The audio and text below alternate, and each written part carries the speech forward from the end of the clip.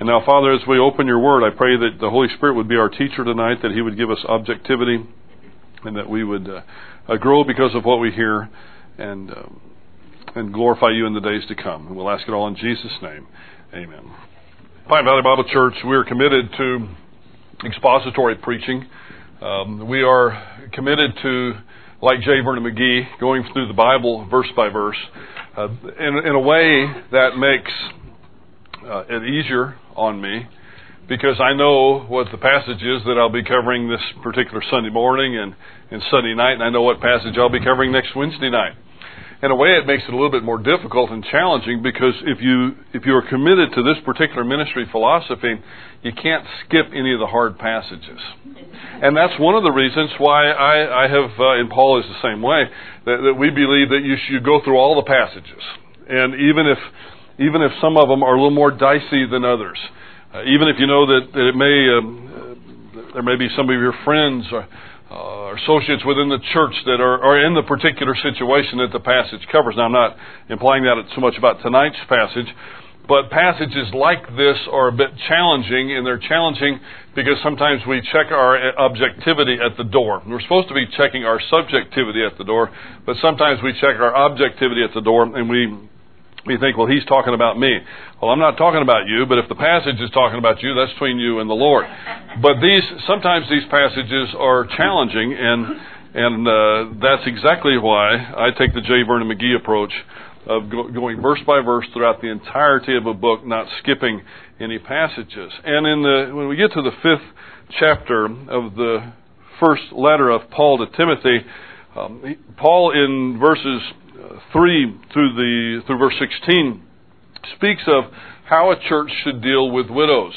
And there's a lot here. There's this list that the Ephesian church apparently had, where they would give permanent support to widows, and this passage is going to tell us what it took to get on this list. But if we were to look at the first two verses, do not sharply rebuke an older man, but rather appeal to him as a father, to the younger men as brothers, to the older women as mothers, and the younger women as sisters in all purity. If older women must be treated as mothers, as Paul just stated, and if mothers must be honored, as Exodus 20 teaches us, Deuteronomy 5, Ephesians 6, it follows that distressed widows must also be honored. Such widows, and these are widows who are widows indeed. Verse 5, now she who is a widow indeed, who has been left alone, has fixed her hope on God, and continues in entreaties and prayers day and night. These widows must be honored. And that is, they should be treated with high regard and with great consideration. And it also implies that those who are in need and meet the qualifications must receive financial support. So the term honored here means more than just to give them a salute or to say, hey, way to go, girl. It also means to help them meet the need that they have. Now, we are spanning about 2,000 years between the time this was written and the culture that we find ourselves in today. And true, widows are not in quite the same dire straits, at least not by and large that they were in the time that this was written. But the principle still holds true. Back in the time this was written, there wasn't any such thing as life insurance, where a widow could lose her husband, not in the sense of we know where that husband is if he's a believer, but could lose his companionship and then have a certain amount of money that could come from an insurance policy or from a retirement policy, and that widow would be taken care of, even if the children chose not to. That wasn't the case back in the time that Paul wrote this. Widows seldom were able to find employment, and if they did, it was usually at a very low wage, and there was no such thing as an inheritance for many widows. For many widows, the inheritance went straight from the father to the oldest son. And so, granted, the exact cultural circumstances are not precisely the same, but the principles are certainly precisely the same. And what Paul is saying is those who are widows in the church, who are in one of the most vulnerable positions that they can be in, should, assuming they are walking in fellowship with the Lord, and assuming they take their ambassadorship for Jesus Christ seriously, those types of widows should be put on this permanent list. And there's some other requirements that we'll give today. But this is a timeless principle, even though some of the cultural particulars have changed. In fact, listen to what the Scriptures teach about widows. In Psalm chapter 68, verse 5, God is a father of the fatherless and a judge or a dayan, which means a defender or an advocate of the widows.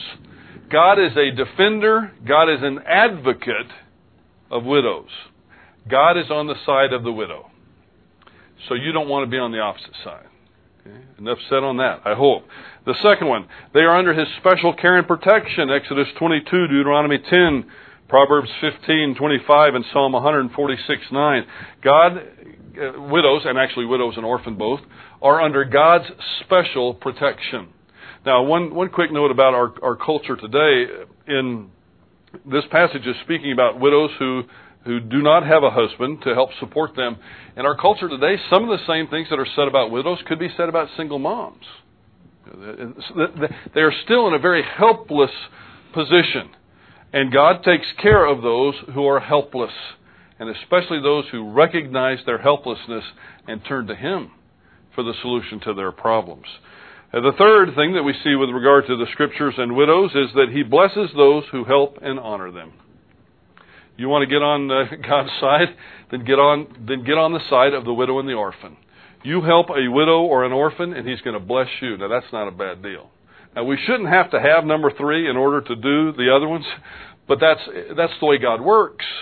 If you do His work for Him, or if He works His work through you, then He's going to bless you and He's going to honor you. The fourth thing that we learn from Scriptures is He rebukes and punishes those who hurt them.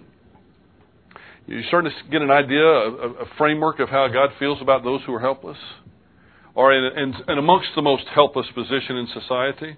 And widows are amongst the most helpless in society, even today. And single moms are amongst the most helpless in society, even today. And God is going to bless you if you help them, and He's going to rebuke you and punish you if you don't. You get in the picture.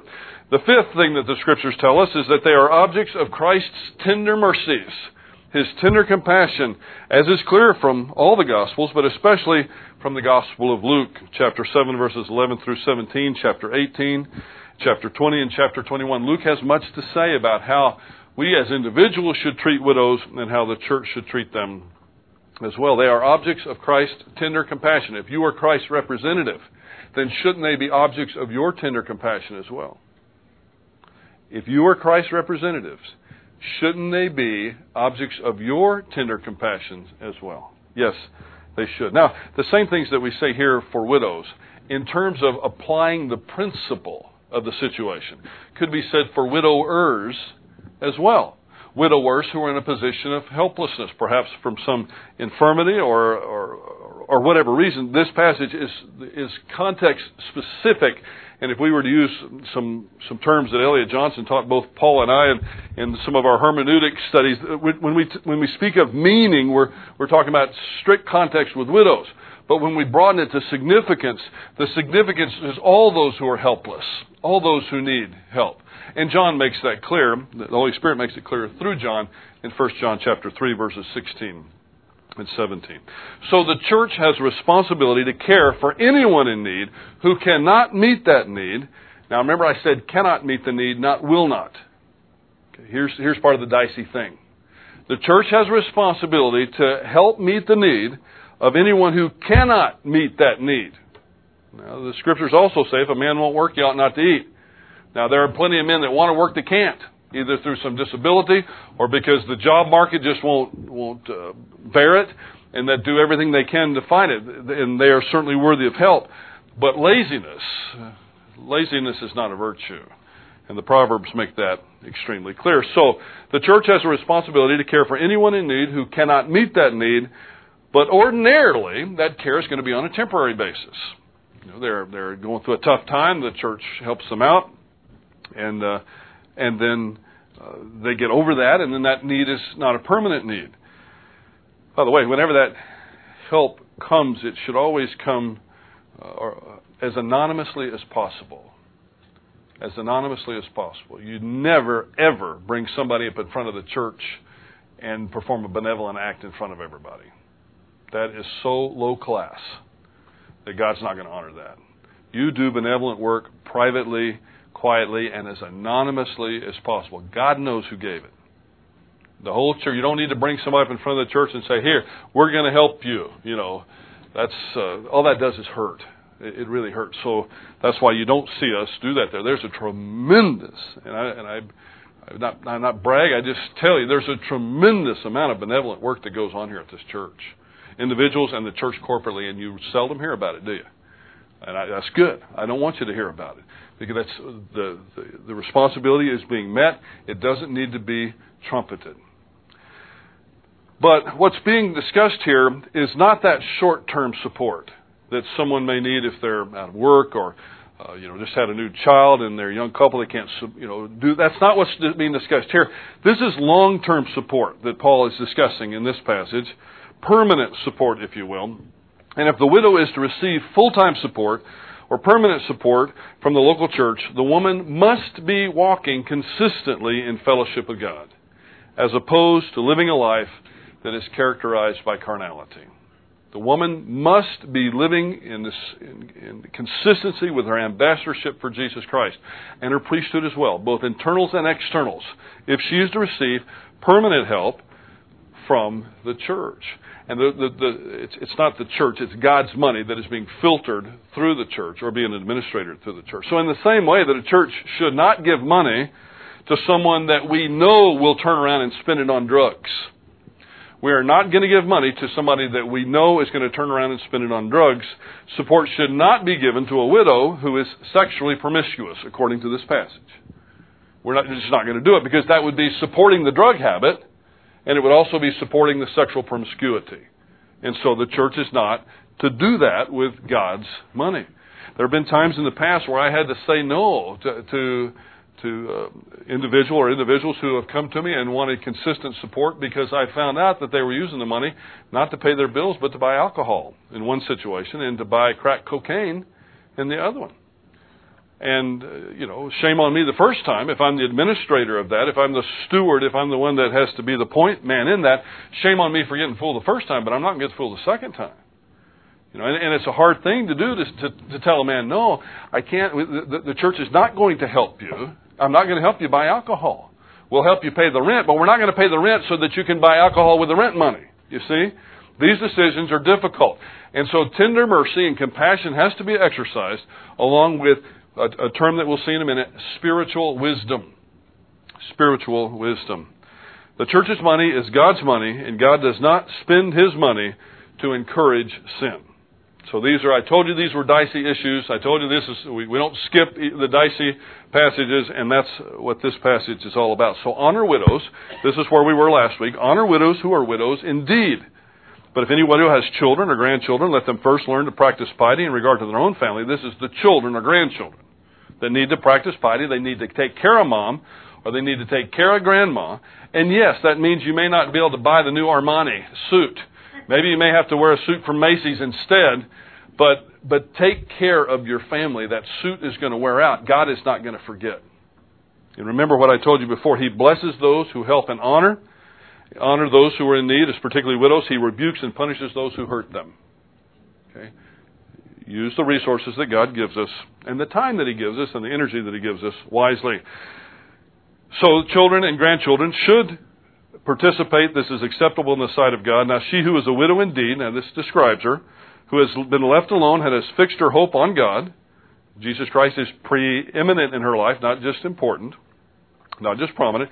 Continues in entreaties and prayers night and day. A widow may not be able to work, but that doesn't mean she can't serve. A lot of the best praying in the Christian community takes place in nursing homes, by people who are flat on their back and they can't do anything else. I had a lady by the name of Gloria Toller. Everybody's got their Gloria Tollers. You remember her? What was May's last name? May Walker. Chuck Swindoll had his May Walker. And he's mentioned her on the radio several times, that May prayed him through seminary. Well, Gloria Toller prayed me through seminary. And I had the privilege of doing her memorial service when she went on to be with the Lord. Several of you were there at that service. It was an honor to do that. She had cancer. She was in an incredible amount of pain. But she prayed for me up until the very end. She was praying for me doing her memorial service. that I would be led by the Spirit, that I would be able to give. That's the kind of people that you need. Now, she wasn't a widow, but she was not able to do anything else. And so a widow should, if they're not employed, they should have time to spend quite a bit of time in prayer. But she who gives herself to wanton pleasure. Now, this phrase is directed towards sexual pleasure, ordinarily, is dead even while she lives. She's spiritually dead, not in the sense of having lost her salvation, but she's dead in the sense of having lost her walk with God. I just pause and say I'm not going to go any further than just this one little tidbit. I've seen this happen. I've seen it happen, and it is so tragic that sometimes, and this passage is about widows, so I'll just stay in context, but I know of widows who so grieved the loss of their husband that they dealt with the loss of their husband by jumping right back into some relationships that ought not to have been. That's not the way to handle your grief. And I tell you this before you lose your husband. Now, some of those who have lost their husbands here that are fine, incredible women of God would echo this, and I'm sure tell you the same thing privately. But that's no way to handle the grief. Alcohol, drugs, that's not a way to handle the grief. Posting your name on a singles website is not the way to handle the grief. It's not going to make up for the void that you're missing from that one that you've loved for so long. That will not make up the void. There is one person that can make that void up, that can fill that vacuum, and that's Jesus Christ. First and foremost, turn to Him. Let Him fill up that vacuum that's in your life. No matter what the situation, let Him fill that loneliness. And then at the right time, if it be His will, then He'll bring somebody to you. But He's not going to bring somebody to you when that vacuum has not been filled by Him first. Now, somebody might come. But I'd be very, very cautious as to whether God's the one bringing them. Okay, well, that's all I'll say about that. But if anyone does in verse 7, prescribe these things as well so that they may be above reproach. Same word we had when we were dealing with the elders before. Not perfect. Nobody's perfect. Jesus Christ is the only one that lived in perfection, but consistently walking in fellowship with God. That's what this passage means here, and also what it meant with the elders. But if anyone does not provide for his own, especially for those of his own household, he has denied the faith and is worse than an unbeliever. Remember, this word household was used of the church in 3:15, but in case I'm delayed, I write, so that you may know how one ought to conduct himself in the household of God. So it could be when Paul says here, if anyone does not provide for his own, especially for those of his household, we're talking about the immediate family and also the church family as well. This is your family, whether you like it or not. It is. The people sitting next to you are your brothers and sisters. Now, the entire Christian community is your brothers and sisters as well, but this is a special group, and we need to act like it. We need to be cheerful when others succeed. We need to grieve when they grieve, and that's painful. It's okay. It's fun to rejoice when they rejoice, but we need to grieve when they grieve, and when they need help, we need to give it to them. It's part of being in the family. I wouldn't give you, I said, fix a nickel. I wouldn't give you anything, nothing, for a family member that had the resources and then didn't help another member of their family out when they needed it. I would give you nothing for them.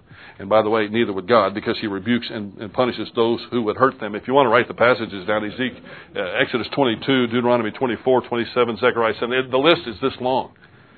Don't mess with the helpless. And again, there's a difference between the helpless and those who refuse to work, or that can work but that don't. There's a big difference. This is where we finished again last time. But if anyone does not provide for his own, especially for those of his household, he has denied the faith and is worse than an unbeliever.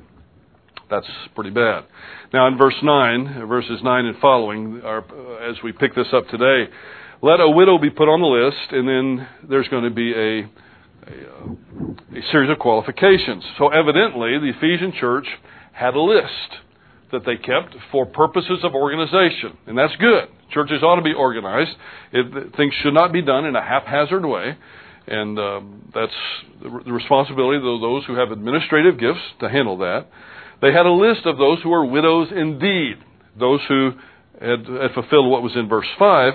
But now there are at least 3 more qualifications that have to be met before she gets on the permanent list. Now watch this. Let's don't get so hyper legalistic with this that we don't see the principle that Paul is teaching. But there are 3 things that she must meet to get on the permanent list. Not to receive any help at all, but to receive permanent help. She had to be at least 60 years old. Now 60 was the age in antiquity. Now this is antiquity. When a woman or a man became an old man or an old woman. Sorry, that was the age. Now 60 is the new 30, right? Or we're gonna back it up. We're backing it up a little bit. It was 50 last week. It was 50 is the new 30. This week it's going to be 60 is the new 30. 70, I don't know. Can't help you there. But anyway, 60 was the recognized age in antiquity when either a man or woman was considered to be a senior. Now today the age is, because of advanced medical care and so forth, the typical age is beyond that. But at this age, and especially in that culture, at age 60 plus, in that culture, most widows became incapable of providing for their own needs. And most would no longer have the opportunity to remarry. At least in that culture, they couldn't provide for their own needs unless, and we're talking about those who were widows indeed, those who didn't have anybody to take care of them now. If there's somebody to take care of them, all bets are off. We're not talking about that. Or if they can take care of themselves. We're talking about those who are widows indeed.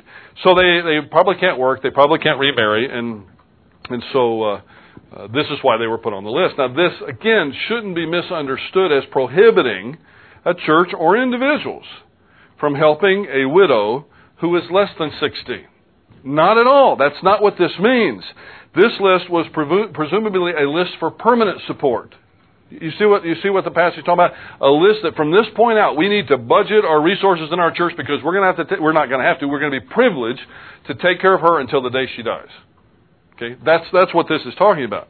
Those widows under 60 who were living a life that glorified God, that were consistently walking in fellowship with Him, and had no family to step in, surely would be eligible for support. But the support would not likely be permanent, as many, if not most, younger widows were likely to remarry. More on that in just a minute. The second qualification, she had to have been a one-woman or one-man woman. Let a widow be put on the list if she is not less than 60 years old, having been the wife of one man. Well, here we go again, because this is the same phraseology, only in reverse, that we had back in chapter 3 when it came to elders and deacons. And we spent a great deal of time on that qualification in chapter 3. I don't intend to revisit it in a big way here. But whatever view you take out of chapter 3, whatever view that you take out of chapter 3, when referring to elders, has got to be consistently applied. What's good for the goose is good for the gander. I mean, you can't apply it one way in chapter 3 and then apply it another way in chapter 5. If you hold that an elder, and this is certainly not a certainty, but if you hold that an elder can be married as many times as he wants to, just so long as he's only married to one woman at a time, then the reverse must apply here. You can't have one standard for the elder and another standard for the widows. It's the same terminology, only with the gender reversed. The reality is few, very, very few, competent biblical students see it that way. Most, or more, likely, it should be understood as meaning what it says. A one-man woman. In other words, married once, with the same possible exceptions that we mentioned in our study of chapter 3. There are times when either woman or a man spouse dies early in life. They have the right to remarry if they handle it appropriately, and they remarry it, and they remarry someone. Then most would see an exception here for something like that. And then there may be others, but we need to be very, very careful when we start making the exceptions. I mean, I'm sure there are. But we need to get the rule down first before we start making exceptions to the rule. So let a widow be put on the list only if she's not less than 60 years old, having been the wife of one man. The third qualification, she had to have established a reputation for good works. Now, he cites 5 examples here of good works. She had reared her children responsibly, assuming that she had children. Now, she might not have, otherwise she wouldn't be being put on this list in the first place. But if she had, she had evidenced good works with regard to her duties in the home. It's responsibility of both mother and father to raise the children, but because the mother, under most circumstances, will be spending more time with the children than the father, the mother has a very heavy responsibility with regard to the raising of children. She had to be hospitable. This demonstrated good works in her community. She had humbly served her Christian brothers and sisters. When it says here, having a reputation for good works, if she's brought up children, if she's shown hospitality to strangers, if she has washed the saints' feet.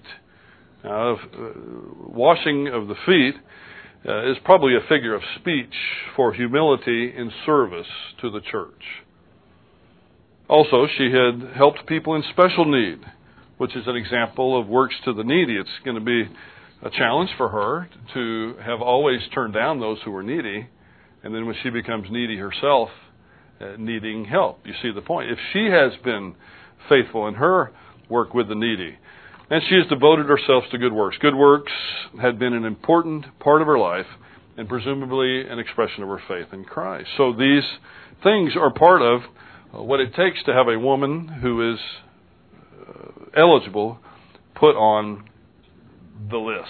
And again, the list is not any kind of help at all. It's permanent help. Now in verse 11 we have a but.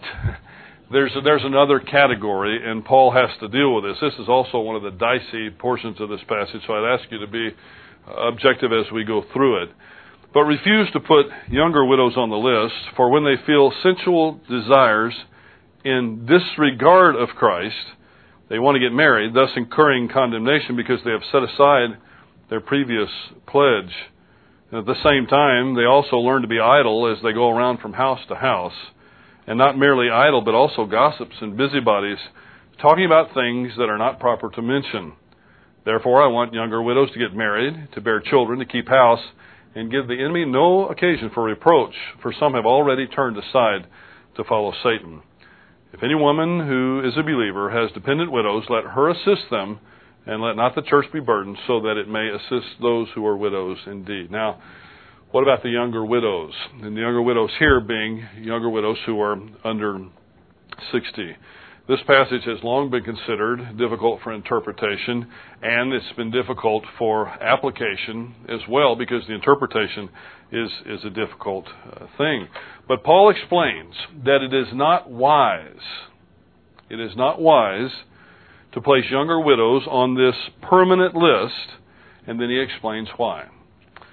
Typically, not always, but typically, younger widows' sensual desires would be stronger, and these feelings would make it very hard for them to remain committed to serving Christ wholeheartedly as single women.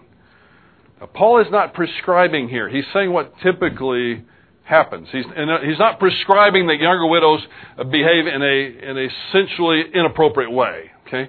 He's just saying that typically this is very often what happens. The difficulty really, though, is what is meant by this phrase. They want to get married, thus incurring condemnation because they have set aside their previous pledge. And in fact, we could even go back further. They feel sensual desires in disregard of Christ. Now, Paul's not just talking about a hormonal thing. He's not talking about normal physiology. He's talking about a lustful pattern in disregard of Christ. That's a key phrase that sometimes commentators miss when they discuss this passage. So what does it mean that they want to get married, thus incurring condemnation because they've set aside their previous pledge? Is it wrong? Is it wrong for younger widows to get remarried? Not in principle, no. But it can be wrong. Okay? It's not wrong in principle, but there are circumstances that could be present that would make it wrong. If the motivation for remarriage is carnal living, then there's a problem with that. That kind of motivation will rarely, if ever, end up in a marriage that honors God. See, if the motivation is simply sex, let me just lay it on the table. If the motivation is simply sex, that kind of marriage will rarely, if ever, end up honoring God. That's why the passage says they feel sexual or sensual desires in disregard of Christ. You know who invented sex? I think we have an all-adult audience tonight. You know who invented sex? God did. Christ is the creator. He invented it. But He also invented ways, He prescribed ways where it could be a wonderful, joyous, beautiful, beautiful thing. That's if it's done within a certain context. That context being marriage. You get outside that context, something that was beautiful becomes very ugly. Something that was wonderful becomes terrible. It becomes a disaster instead of a blessing. So these women are functioning outside of the parameters that God has set up. Okay? He's not talking about sex inside of marriage here. I've witnessed this happen. I've witnessed it happen with great sadness as a pastor and a friend. You see people going down this road and you talk to them. People seldom listen when they're in the middle of the battle. That's why I'm telling you now. Because somebody here, I'm serious, somebody here is going to lose their husband. Or it's going to lose a wife. The same principle is going to take place. And that you are going to be very unlikely. You are going to be very unlikely to be able to learn this in the middle of the pain. Doctrinal principles are seldom thoroughly understood and learned in the middle of pain. You need to learn them now so that you can apply them when the pain comes. And for many of you, it's going to come. It might not come for quite a few years down the road. But this is a passage that's going to have very intimate application for many of you at some point in time. So let's be objective. Now, if that wasn't enough, there's a further revelation that must be factored into this discussion. Again, the discussion is it wrong for younger widows to be remarried? And the answer is not in principle, it's not wrong. But it can be wrong if the motivation's wrong. Now, Paul talks about it elsewhere, in addition, in 1 Corinthians chapter 7, verses 39 and 40. He says, a wife is bound to her husband as long as he lives. But if her husband is dead, she is free to be married to whom she wishes, only in the Lord, meaning only another believer. Never to a non-Christian. You should not be unequally yoked. The problems with that are multitude. Paul says, but in my opinion, she is happier if she remains as she is, and I think that I also have the Spirit of God. Now, Paul is, you might even can tell, he's being a little bit sarcastic with the Corinthian church here. Apparently, other people had come and said, this is what you should do, this is what you should not do, and the Spirit told us to tell you that. Well, thank you. I appreciate that. But Paul says here, I think I too have the Spirit of God. That's the understatement of the millennium, that yes, he had the Spirit of God. What he's telling you here is some apostolic spiritual wisdom. I told you I'd come back to that. Some apostolic spiritual wisdom. Spiritual wisdom is taking the truths of divine self-revelation and applying them to the particulars of any given situation. That's what wisdom is. That's why James says you can pray for wisdom, and you ought to pray for wisdom. You know what you're praying for? You're praying that God would take the truth that you have in your soul and help you to apply it to a particular circumstance. And that's a promise. You pray for that wisdom, He'll help you apply it. Now, what it doesn't say is you can pray for the knowledge. Too many people are doing that today. And they think the Spirit is just going to infuse them with knowledge. Students do that right before tests. You remember that when you were in school? Lord, help me pass this test. And you say, well, you didn't study for the test. I'll help you to pull the information out that you have in your soul. But I'm not going to infuse information in there. At least, never did for me. But I knew better to pray that anyway. But in 1 Corinthians chapter 7, when Paul says that a woman is bound to her husband as long as her husband lives, but if her husband is dead, she's free to be married to whom she wishes, only in the Lord. That again is the principle. Is it wrong for younger widows to get remarried? No, not in principle. The principle says that it can be done. But in my opinion, she's happier if she remains as she is. Now, almost is going to look like here he's going to contradict it. He's not going to. This is the same apostle. We'll get to it in a second. It's the same apostle that's going to write what follows in 5:14. But here he's exercising apostolic wisdom. This is one of those beautiful places in the Word of God where an apostle speaking for God under the ministry of the Holy Spirit tells us how to apply a doctrine in a particular circumstance. Now that's beautiful, and we ought to take heart with that. Some people reduce this to an apostolic suggestion. It's more than that. It's not an apostolic prescription, because he said that the principle is that the remarriage can take place. But an apostolic application of wisdom is you might want to go slowly. You might want to take it slowly and not jump into it. Make sure you're doing it for the right reasons, the right motivations, and you got the right person. And the first thing you can be darn sure it's not the right person if that person's an unbeliever. That's the very first thing that's the very first person you can scratch off the list. And please, this has happened so much, I'm going to stop here and talk about this in the 3 minutes. We got one more verse to cover. But listen, if their spiritual life is not as it should be now, please, don't be so insanely stupid, if I could use it. I hate to use a word that's that ugly, but don't be so stupid to think they're going to change after you marry them. They are not going to do it, not now, not ever. It's not going to happen. They're telling you what you want to hear right now, so they can marry you. And then after they marry you, they're going to do what the heck they want to do. And I've also seen many people hurt over this. Know it going into it. Know it before you ever fall in love with them. If they're an unbeliever, skip it. If they're a believer that's not walking in fellowship with God, skip him. I don't care how good looking he is or how much money you have. Walk the other way as fast as you can go. It's not going to work out. I've seen so many tragedies that way. Now, back to the passage in Corinthians. There are many reasons why a woman would remarry after the death of a beloved spouse. And again, I joked last week, but I guess it's a reality, so I better lay it on the table. Sometimes people are in marriages where the spouse is not beloved. I know that. And it's almost a relief when they die. And I know that. We're not talking about that. Remember the last time the word for widowed meant grieved? Grieved because of a loss. We're talking about that kind of person right now. There are many reasons why a woman that's in that state might want to remarry after the death of a beloved spouse. Emotional factors are present, as well as the reality of financial issues. And I would advise, along with the Apostle Paul, that you exercise caution, patience, and prudence. And if I could be so bold, I too think I have the Spirit of God.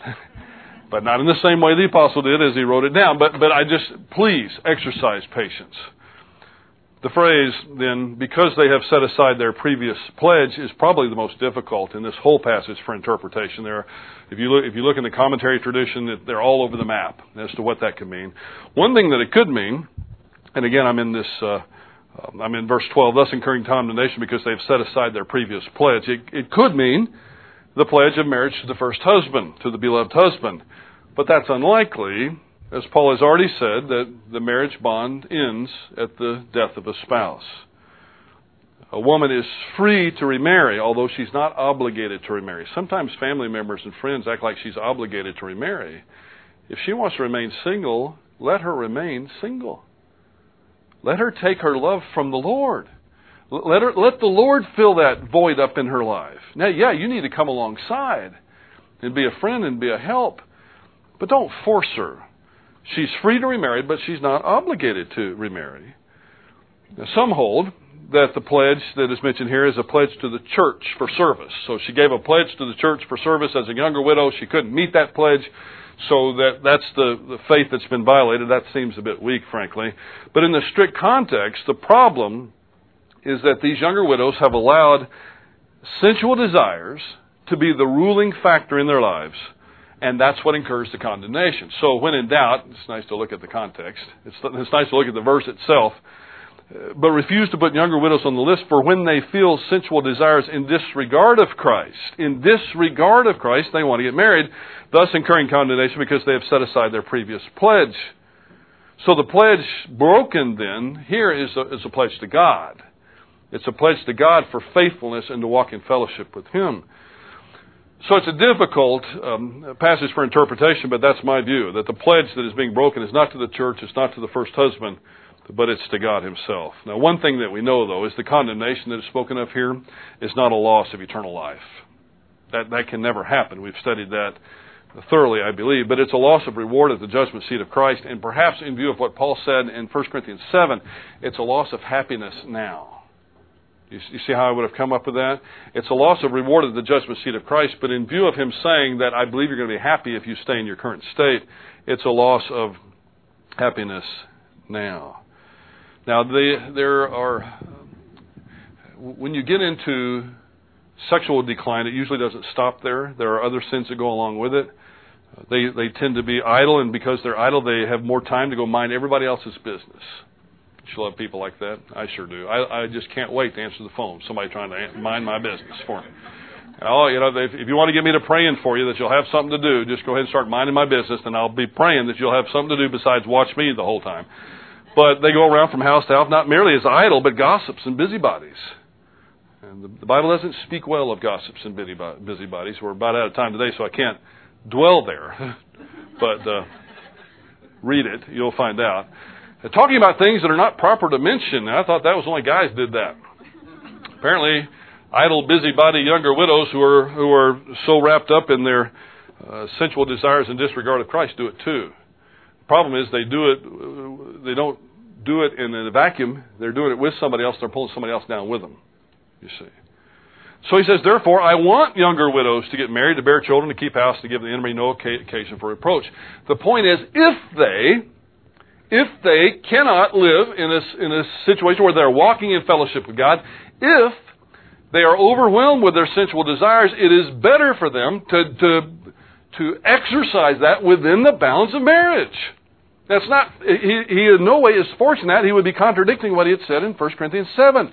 But he's saying, if you're going to participate outside of the bounds that God set up, if you're going to go around being an idle, gossip, and busybody, minding everybody else's business, talking in a way you ought not to talk, pulling other people down with you, then yes, get married, have children, keep house, give the enemy no cause for reproach. In other words, you're not going to have any time to go around being an idle busybody. If you got kids, you're keeping house. Amen to that, right? Amen. Amen. All right, couple on the front row.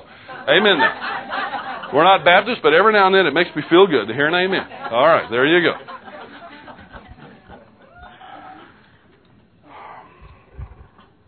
So it's not wise to place younger widows on the list in a permanent way until the church can see what's going on there. I would hold that if a younger widow is living in a way where she's walking in fellowship with God and has done so consistently, there's no reason why a church shouldn't help her. No reason whatsoever. Because she's a person that's in need. Whether she's over 60 or under 60. All kidding aside, sometimes the ages may shift culturally, but we're talking about someone who would probably be eventually remarried, or one that probably would not. So in view of all this, Paul encourages younger widows to remarry. In the ancient culture, most people expected that a widow would remarry. In fact, I think in our culture today, probably half the culture expects. I think the other half doesn't. But if they're going to fall prey to carnality, younger widows should remarry, should use their strength to bear children, and to care for their families, which again are the primary duties of a typical Christian wife. It doesn't say the Christian wife can't work outside the home, but her primary duties are to take care of the family. And in doing so, you're not going to give the enemy cause to insult Christianity because of the poor ambassadorship of a promiscuous widow. All these things, again, can be applied to men, but the passage is about the women. Did he mean that every young widow, in conclusion, did he mean that every young widow, perhaps every young woman, should get married and bear children? No, that's not what he's saying. This was the typical role of a young woman in Paul's day, and is still fairly typical worldwide today. In conclusion, in the very last verse, and if you'll allow me just two more minutes, we'll finish this section up so we can get to elders. Next time we'll get off the widows, and some of you will go amen to that, and some want to stay on it for a while. But we'll get to elders next time, and I suspect I'll have your attention every bit as good as I have tonight when we get to how to discipline an elder, how to discipline a pastor. But and you know what? I just realized I'm not going to be here next week. So, just kidding. I'll be here next week. But Paul, in the last verse, just listen carefully, and we'll close up. If any woman who is a believer has dependent widows, let her assist them. So not just the church, but individuals as well. And let not the church be burdened, so that it may assist those who are widows indeed. So if there's a possibility, even if you're not family, if you've got the financial resources to step in and help somebody out, that's okay too. You don't have to wait for somebody else to do it.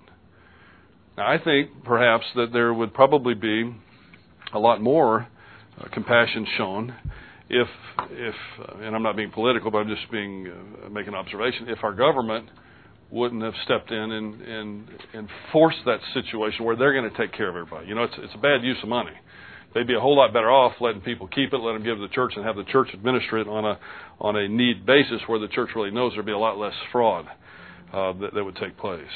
But that being said, believers should show love and concern and do all they can to help one another. So there are three words that I'll leave you with as we close this passage. And they're the terms respect, compassion, and responsibility. Individuals and churches should show respect to those who are in need and walking in fellowship with God. They should show compassion, and they should also fulfill their responsibility to do so. Heavenly Father, we thank you for this divine self-revelation and the prescriptions that you've given us here. We thank you for the apostolic wisdom that Paul has given us as well. And Father, help us to apply these truths that sometimes are difficult. Sometimes there is subjectivity in how they should be applied, but give us the wisdom that we need to look at situations of those who are in need, both as individuals and as a church, and to meet that need as you have prescribed for us. Father, we would want to be blessed. We would want to be blessed and not rebuked and punished. So help us to fulfill this in a way that would glorify you and please you, and we'll ask it in Jesus' name. Amen.